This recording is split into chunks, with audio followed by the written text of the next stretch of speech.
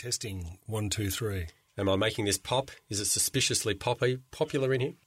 Yep, that's poppy enough, Wonderful. yep. If that sounds good, then we can get cracking. Are you recording? Should we go? Yeah, go, we're recording. It's urology. It's not rocket science. It's not even brain surgery. I can't believe the radiologist missed that. It stood out like dogs. You've got to have a sense of humour when you look at genitals for a living. Bend over and assume the position.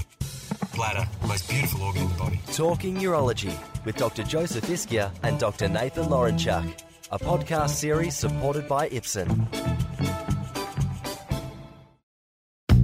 I'm Joseph Ischia. I'm Nathan Lorenchuk. And we're Talking Urology, where we discuss the landmark urological papers and chat to the authors to get some insights into their fantastic studies. We aim to help doctors develop a deeper understanding of the literature to ensure we apply the right evidence to the right patient.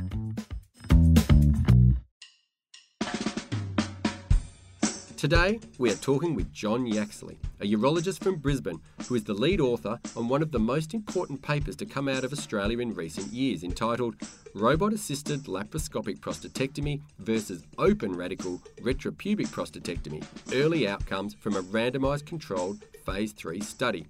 This was published in The Lancet in July 2016. And Nathan, it's hard to recall a recent paper that has generated a more lively discussion.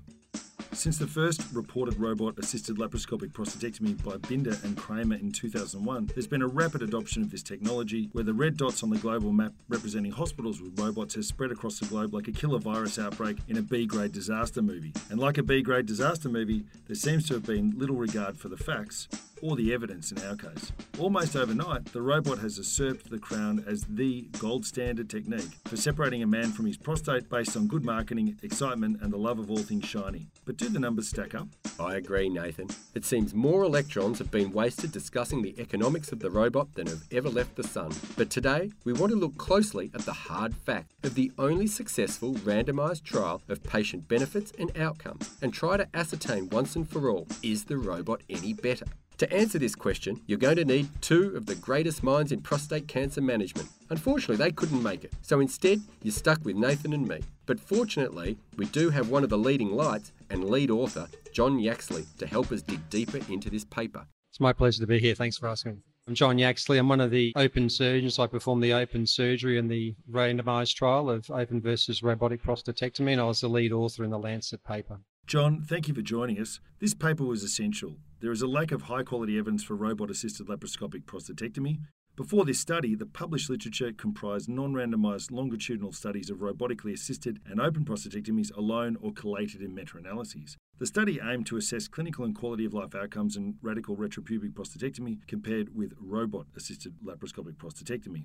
I want to go back to how this trial started, because one of the great things about it is that nobody else has ever been able to achieve it. John gives us some insights into how our sunburnt friends in Queensland were able to succeed where all others have failed. Queensland started late. We didn't have a robot, and in 2009 the question was still asked, is robotic surgery going to give you better outcomes than open surgery? And the best scientific evidence is a level 1 trial. So we had the opportunity to do a randomised trial because our hospital supported us to buy a robot specifically designed with the idea of doing a randomised trial. That's why I got the robot, to do the randomised trial. And so the reason to do the trial was to find the truth. Where does a robot and open prostatectomy fit with respect to primary outcomes of continence, erections, and a cure, i.e. in positive margins or later in biochemical failure?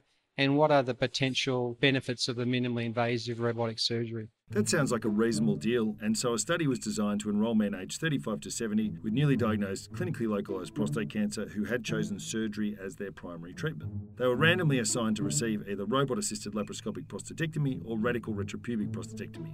One surgeon did all the robot cases and one surgeon did all the open cases. Wow, Nathan, let me stop you there and let's jump right to one of the biggest talking points in the debates and blogs around this paper. The one surgeon for each arm design, and particularly the perceived difference in experience. Let's get John's take on it. What you need in a trial, if you're comparing technologies, is you need competent surgeons that are well trained and get good outcomes. Royal Brisbane didn't have a robot. To start a multi-surgeon trial would have been to introduce bias against robotic surgery, because it would have been a robotic training curve trial versus an experienced robotic surgeon and an experienced open surgeon. And that brings into the point that we were able to get the most experienced open surgeon at Royal Brisbane, which was me, and compare him to the most experienced robotic surgeon in Queensland. And to make sure the surgeon in the trial who was robotic was experienced, we sent Jeff off to be trained overseas. And without disrespecting a laparoscopic fellowship in the United Kingdom, following that, Jeff went to do 2 years of training in the robotic centre, and he worked with Vip Patel for 2 years. And I don't think you can question when a centre does 800 to 1,000 radical prostatectomies a year, so Jeff's exposed as a fellowship trainee to up to 2,000 cases, that the actual volume and the number of cases you do under supervision of one of the world's best robotic surgeons, to come back from that, you've got to be a well-trained surgeon. And then after that, Jeff then does 200 cases before we start the trial, and Vip Patel set our centre up. Vip actually came to Brisbane and set the centre up. And during the period of the trial, Jeff Coughlin did more robotic surgery in 3 of the 4 years than any other surgeon in Australia. Another 800 on top of the 200 before, on top of 2 years of high volume fellowship, as well as robotic partial assisted nephrectomies, as well as robotic pyeloplasties, as well as robotic cystectomies. You've got a well-trained robotic surgeon compared against a well-trained open surgeon, and that took away the bias against robotic surgery if we had multiple surgeons.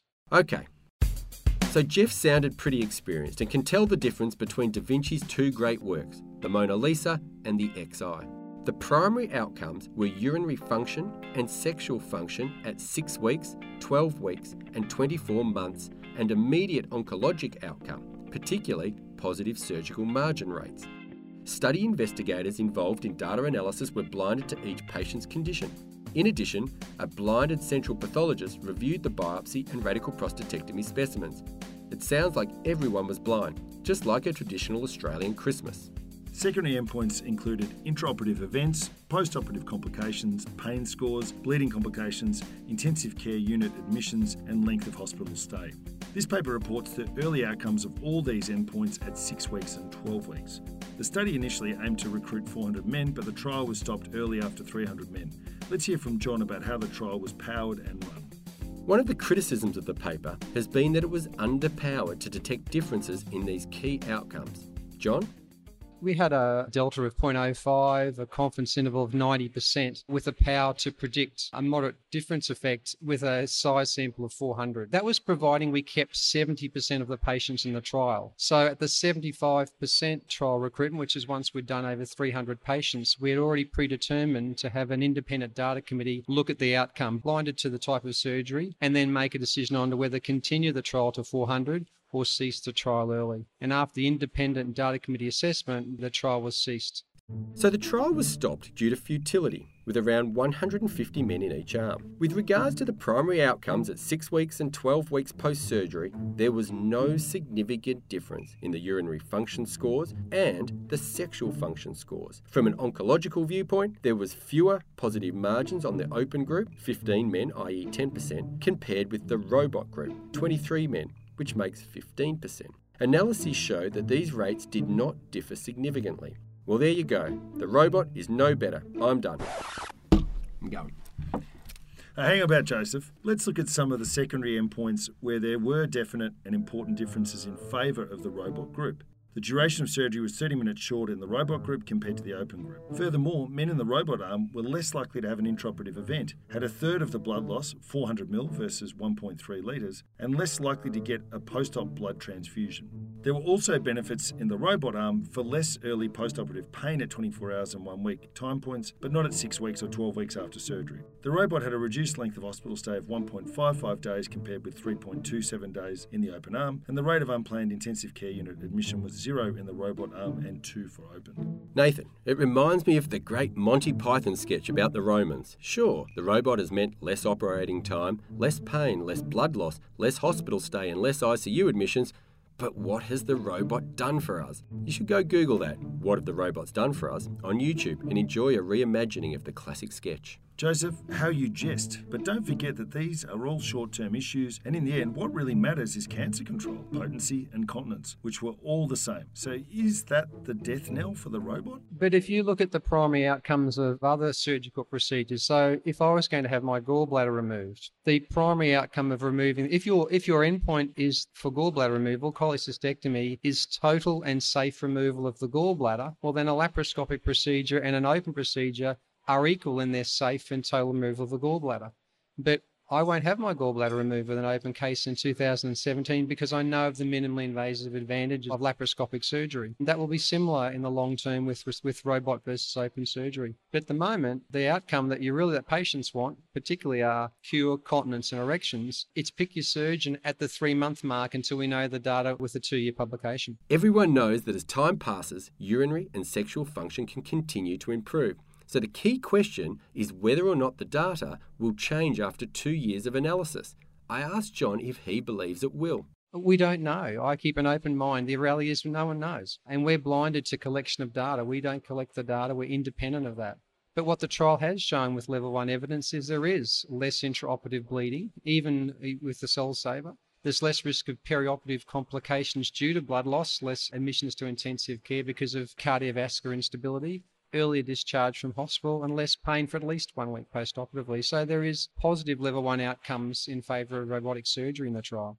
Since we first recorded this with John, the 2-year results paper has come out in Lancet Oncology in July 2018. And for those of you who don't want to know the ending to The Sixth Sense or this paper, turn off now. Because Bruce Willis was dead from the start, and there is no difference in urinary or sexual function between the robot and open at 6, 12 or 24 months. Sorry to all the Haley Joel Osment fans out there. This publication was too soon to pick up on bladder neck contracture rates, and they are not reported in the 24-month update. One thing even the most sceptical roboticists have noticed is that their bladder neck contractures have almost completely disappeared. I agree. I don't know in our trial bladder neck contracture will be a major issue. I know personally as a surgeon that's done a lot of robotic prostatectomies, I can't think of a bladder neck contracture, and so the robotic bladder neck contracture rate is low across the board. As far as bladder neck contracture in my open cohort, it's not something that's prevalent, and I think that relates to technique. And I put 12 sutures in my anastomosis, so I put a suture in every o'clock, so there's 12 hours in the clock at open.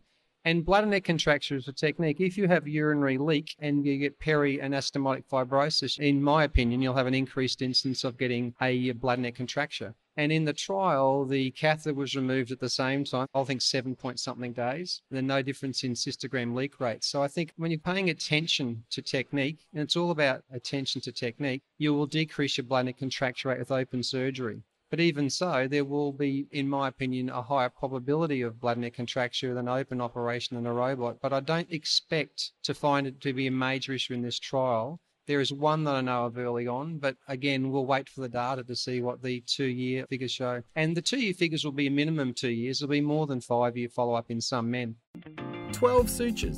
I don't know anyone doing that. Maybe we won't see a difference in bladder neck contracture rate after all. So do we need another trial or a bigger trial to answer the question? From a research point of view, the more trials you get, the better. The ultimate trial would be a multi-centre, multi-surgeon trial, providing the surgeons that are included in the study reach a standard of competence. And to me, it's not numbers that make competence, it's outcomes. So you need to make sure the surgeons in your trial are all competent, but it will be hard to recruit. We were lucky. Once the technology is disseminated and once the impression to the surgeons and the community is that the newer technology is better than the old technology, it'll be very hard to recruit. Whereas we had a technology starting for the first time and we did the randomized study at the start of introduction of the technology into our community. And so I suppose the message for future randomized trials is start your randomized trial early in the introduction of a new technology, providing your surgeon is trained in that technology, before it's disseminated that the opinion, which is probably the lowest level of scientific evidence, is personal opinion. Once personal opinion is that one technology is better, then your randomization process is hard to achieve. Some sage advice on doing research early.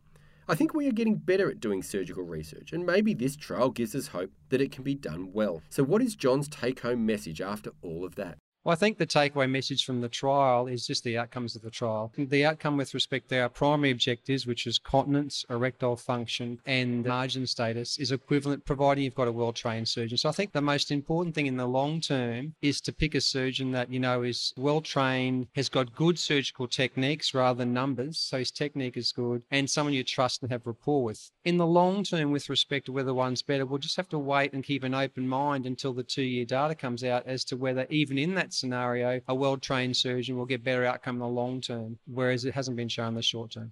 Final question, a bit of a cheeky one. Does John still do open radical prostatectomies? No, so I've converted to robotic surgery because of the fact that I get the same outcomes with my robotic surgery with the advantages of minimally invasive surgery, and a third advantage that my back is a lot less painful at the end of a day's operating. Good point on the surgeon comfort aspect, which has been lost in all the noise, but unfortunately beyond the scope of this trial. A really excellent paper. We really enjoyed picking John's brain. We've been talking urology today with John Yaxley.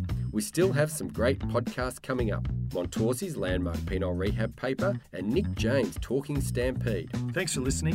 We hope you enjoyed the show. You can contact us with questions, corrections or updates at talkingurology@gmail.com. You've been listening to Talking Urology Podcast with Joseph Ischia and Nathan Laurentia. Written by Mark Quinlan and Joseph Ischia. Produced by Joseph Ischia and Cara Webb. And proudly supported by Ipsen. Put the A in ADT. This has been Talking Urology with Dr. Joseph Ischia and Dr. Nathan Laurenchuk, a podcast series supported by Ipsen.